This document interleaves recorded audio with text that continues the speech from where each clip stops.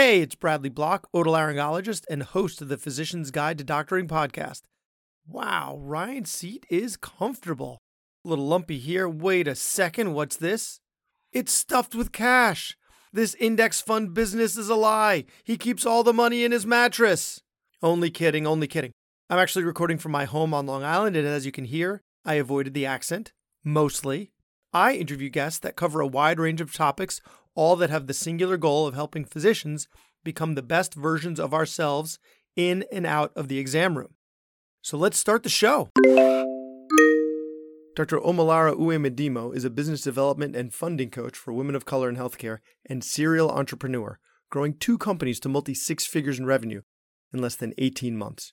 During her entrepreneurial career as a pediatrician for over 15 years, researcher and professor for over a decade, she secured $2 million in grant funding and has led interprofessional teams to build and scale healthcare delivery and research programs to achieve health equity for marginalized youth and families. Her work has been defined by a passion for social justice, serving as an advocate and working as a global physician across sub-Saharan Africa, Asia, and the Caribbean. Given her expertise and success as an entrepreneur, Dr. Omolara went on to found Melanin Medicine, a premier business development and funding coaching company to help support women of color in medicine to secure capital without incurring debt or diluting equity, to build and grow their own healthcare businesses committed to social impact.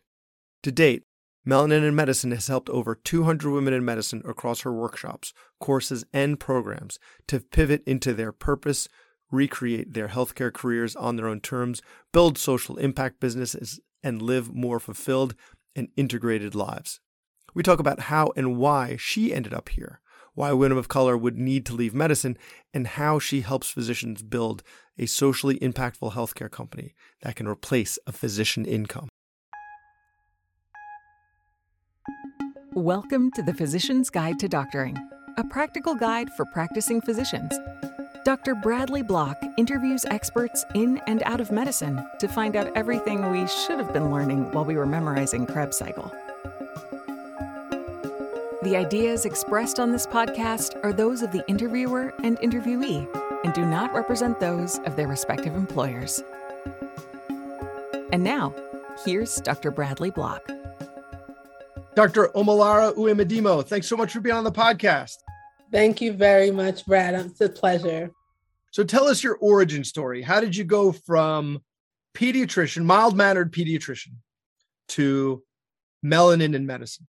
Yeah, so I think, ultimately I will say that it wasn't in the cards for me. I didn't think that that was going to be where I would land, but pretty much I wanted to be a pediatrician since I was 5. I'm also the daughter of Nigerian immigrants, and they only allow us, a good Nigerian child only has 3 options for their job, one of them being a doctor. What is it, doctor, lawyer, engineer? Pretty much, yes.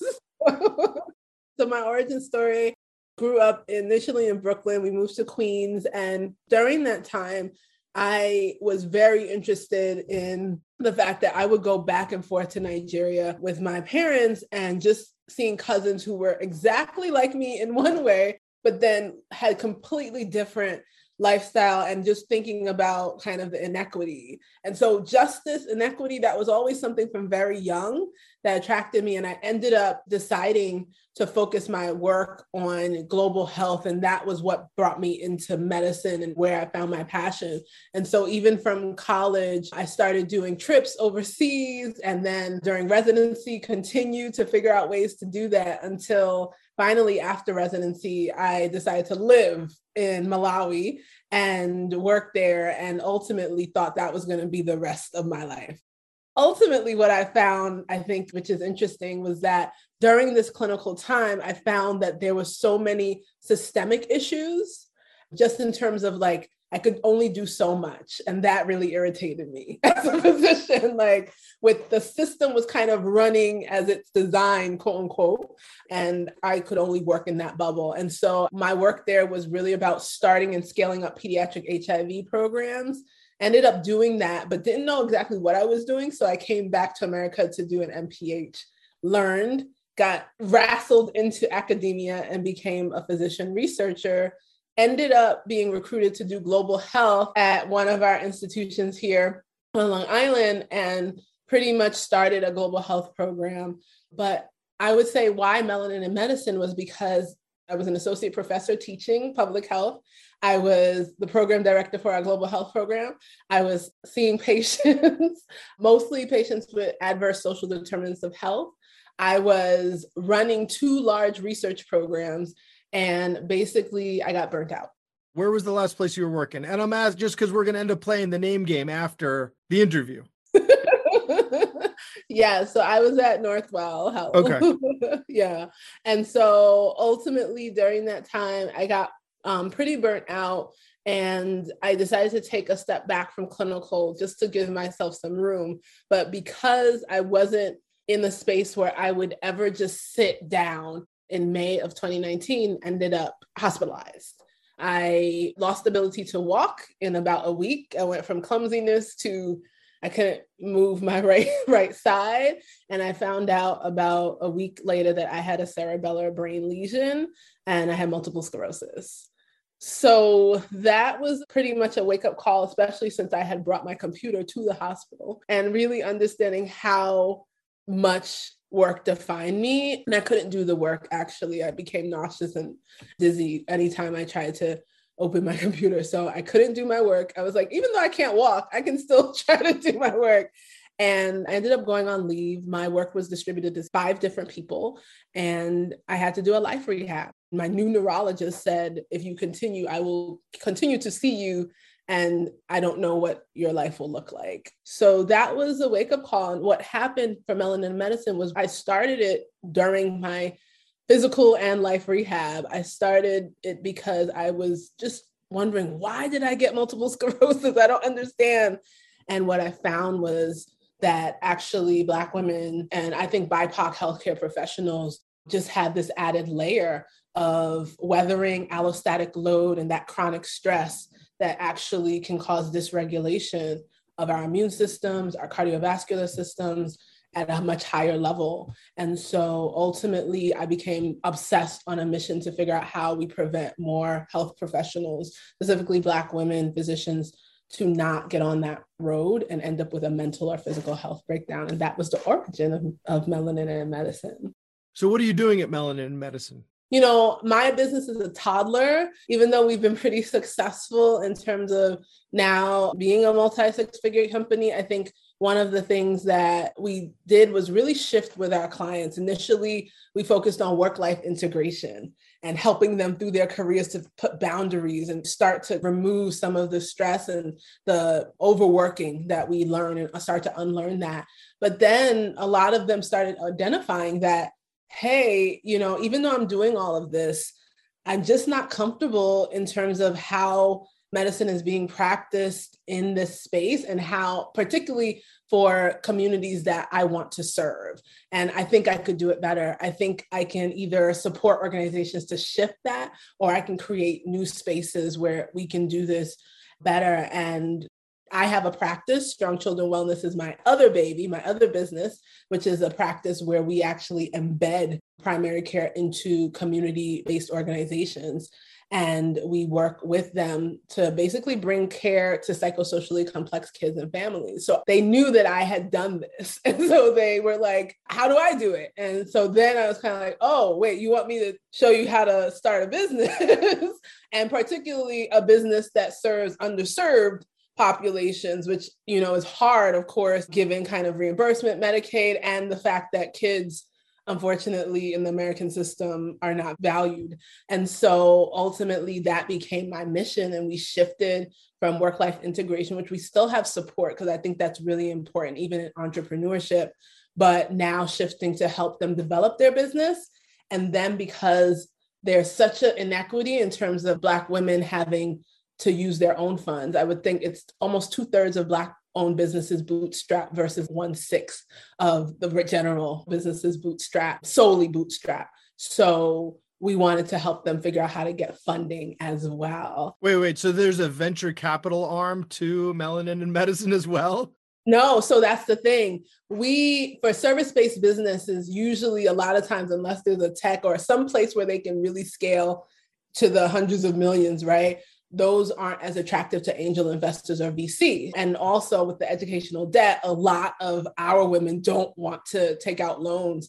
And so Strong Children Wellness, we actually were able to raise hundreds of thousands of dollars through grants and through social impact awards and investments by just creating a pipeline and being able to make sure that we consistently built our network of funders and would routinely use that as cash injections to support us through it. So using that model of getting funds that don't dilute your equity or mess up your credit has been a model that I was like, oh, you don't know how to do this? Let's help you learn how to write grants, develop relationships with funders, figure out how to build that network and bring in that additional funding so that you don't end up failing before you start. Well, our next questions that we talked about before were going to be like, how do you define entrepreneurship and what is social entrepreneurship? But I think you just clearly defined what social entrepreneurship is, right? It's entrepreneurship that has social impact, but it sounds like the end goal, oftentimes money is the driving force, right? Like, how is this going to make cash flow, right? How are we going to build equity? But with this, it sounds more like, how are we going to serve the most people and yet still have it? Oh, yes. Because it's not going to, like it says, you're not going to help anybody if you're out of business. Correct. But you're still trying to replace a physician income. So can social entrepreneurship really do that? Yes, so it can. And I think one of the things that is really important in this entrepreneurship journey has been just being able to be extremely clear on your mission for both your people to get to you, partners to get to you, as well as funders to get to you. And so I think one of the things that I've learned is that the riches are in the niches in a way, like in terms of being able to say that this is what we do for this specific population. It allowed us to be able to, one, make sure that we could expand our audience through partnerships. So for us, those were schools, those were specific organizations that served our population, and it allowed for us to grow really and not have to put so much money into marketing because of the fact that we were very specific and knew the landscape, or learned the landscape, I should say. The other thing that I think is really important as well is just making sure that we're thinking boldly about, we don't have to make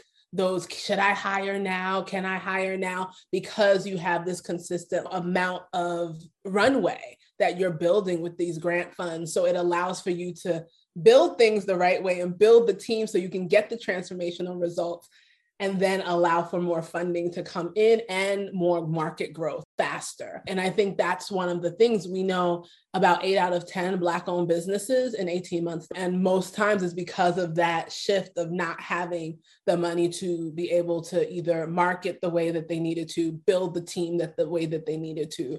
And so really having that lump sum is important. Sustainability and scale is really just around, I like to think of places like Tom's and Bombas and all of these like different kind of social entrepreneurs who you know exactly what they do and people buy from them because they are committed to that mission.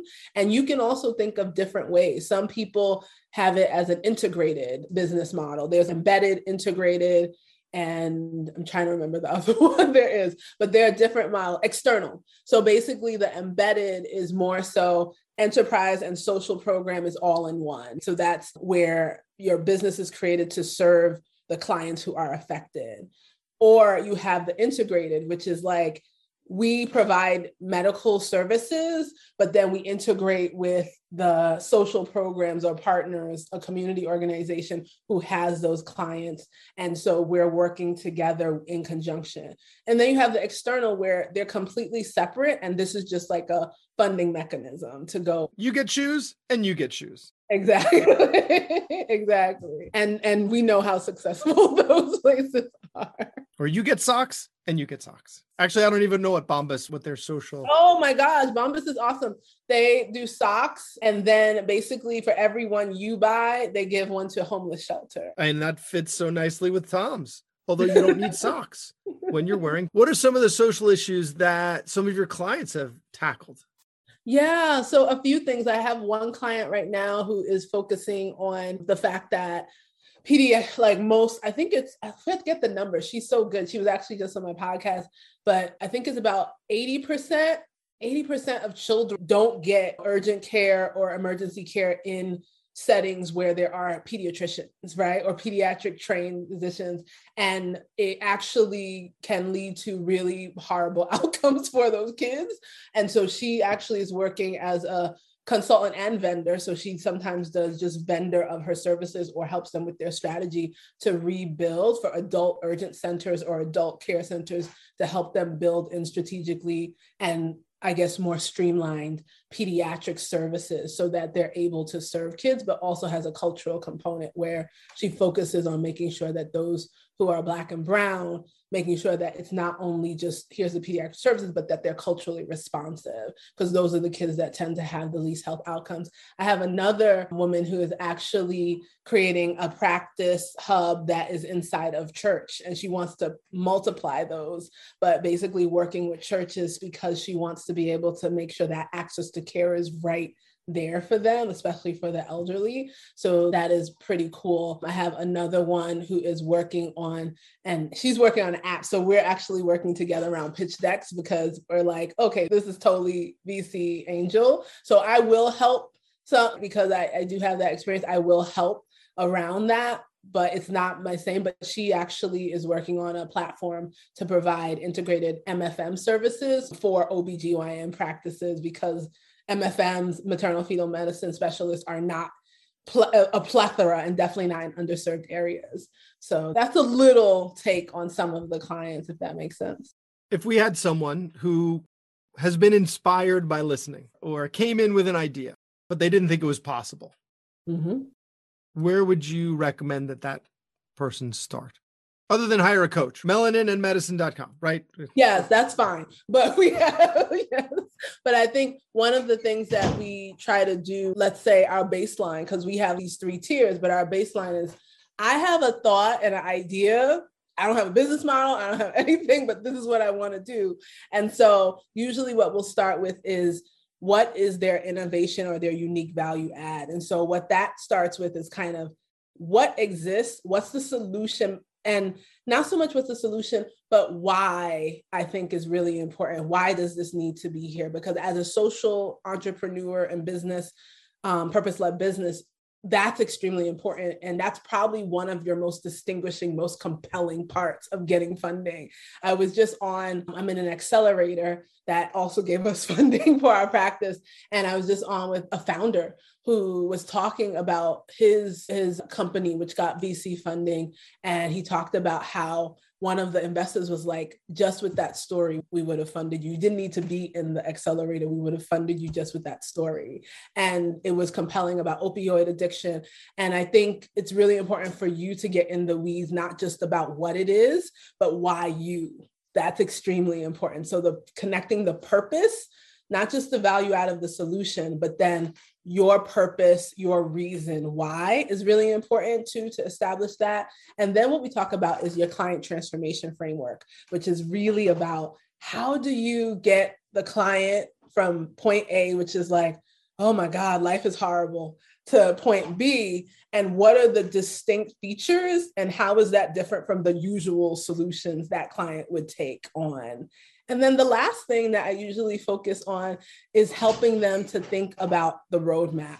So what we do together is usually we'll work on who are the partners. I'm very honestly always thinking about partner models, particularly because not so much in terms of the partner as in co-founders or things like that, but more when we think about social entrepreneurship, we know that collaboration allows for a greater product. And so always thinking about, okay, who's in the community that could support this, or what is the thing that would level this up, that there's an organization who provides that kind of service, because a lot of times funders really want to see how this is going to truly be differentiating and potentially scalable, because nothing like it exists. So those are parts of the initial things that I want them to wrap around before we get to like business models and things like that. So you mentioned partners, and I just actually heard a phrase on a different podcast.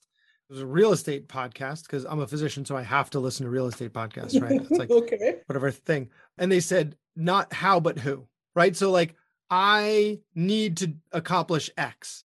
How do I accomplish X? That's not the right question. The right question is, who knows how to accomplish X? Identify that person and get them to help get you through that thing. So not how, but who. So that's exactly what you're saying, right? Create partnerships.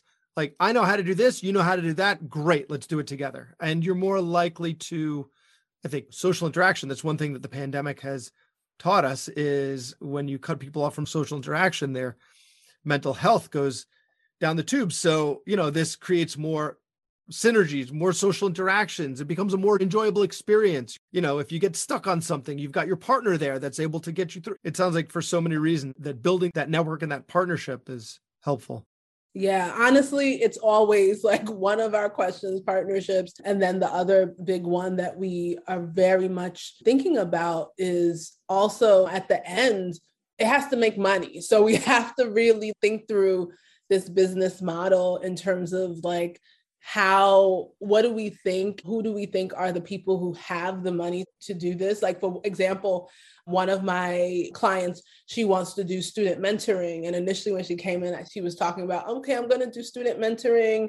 I want to do one-on-one for these kids, particularly into health fields, to go Black and brown children to go into medicine and to support them around the process and everything. And I was like, they won't be able to afford the time, like the students themselves. So how do we partner with schools and make sure that you can partner and find out, because in order to get that capacity, you're going to need sub-coaches. You're going to need people to really be able to do that. And so just having them up-level the idea to really think through the business model, who can pay for it?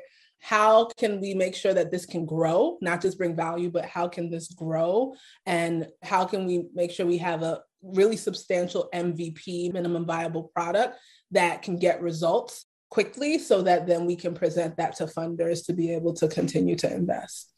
When we were talking before the show, you had mentioned the word safe in terms of some of your clients, women of color practicing medicine, they haven't been safe at work. What did you mean by that? Yeah, it's actually a little emotional for me too. I think one of the things that is particularly important that has been difficult in medicine has been the idea of having to promote health while you feel isolated, persecuted, devalued, dismissed, like having to kind of have that conflict. And so what I would say about safety is the fact that a lot of women don't feel like they're able to be themselves in most healthcare spaces or institutions as a provider or as a patient.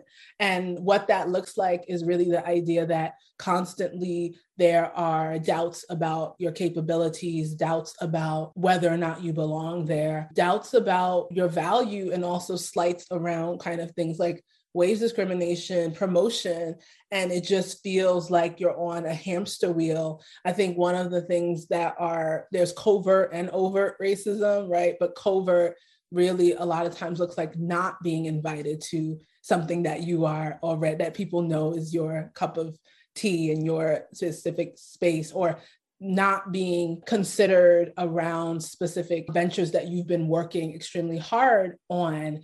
And a lot of times the lack of safety, I think, is the idea for them that many times if they speak up or if they ask a question, a lot of times that's been perceived as aggressive or angry due to a lot of socialization historically for Black women. And so ultimately, many of us are silent so that we can continue. But like I talked about weathering, that causes a lot of stress when you're not able to fully express your emotions or your needs in spaces and not feel like you'll be persecuted for that. And to the audience, I apologize because I think my question might have come off as a bit of a non sequitur. Like, how did we get from A to B? And I should have prefaced it with some of the reasons that your clients have approached you to help them is because they haven't been safe at work. That's the lead in. And so you've been able to equip them with the tools to operate in places that actually it's their space. Yes. It's now their company. I will say, though, that some of them really the spaces that they want to occupy are consulting. Like I have another client who focuses on leadership coaching and is really working on helping women negotiate, women of color, and now initially was doing it externally, but now wants to do that work in contract with organizations to do that internally. And so there's this play where they want to either help create new spaces or just transform existing spaces. So it can be either or, but the goal is to allow for all of us to feel free when we practice medicine and feel like you're not constrained or that you don't feel like, why am I still doing this, right? Yeah. Is it worth it is the question. But rather than being an employee in that space, you're then being brought in as an outside consultant where the company is then saying, please help me. So they're looking to you for your expertise. And that just sounds like a much safer and healthier place to be. So how is that the journey of entrepreneurship going to be different for a woman of color in medicine than someone who looks like me? Yes, it's a little different.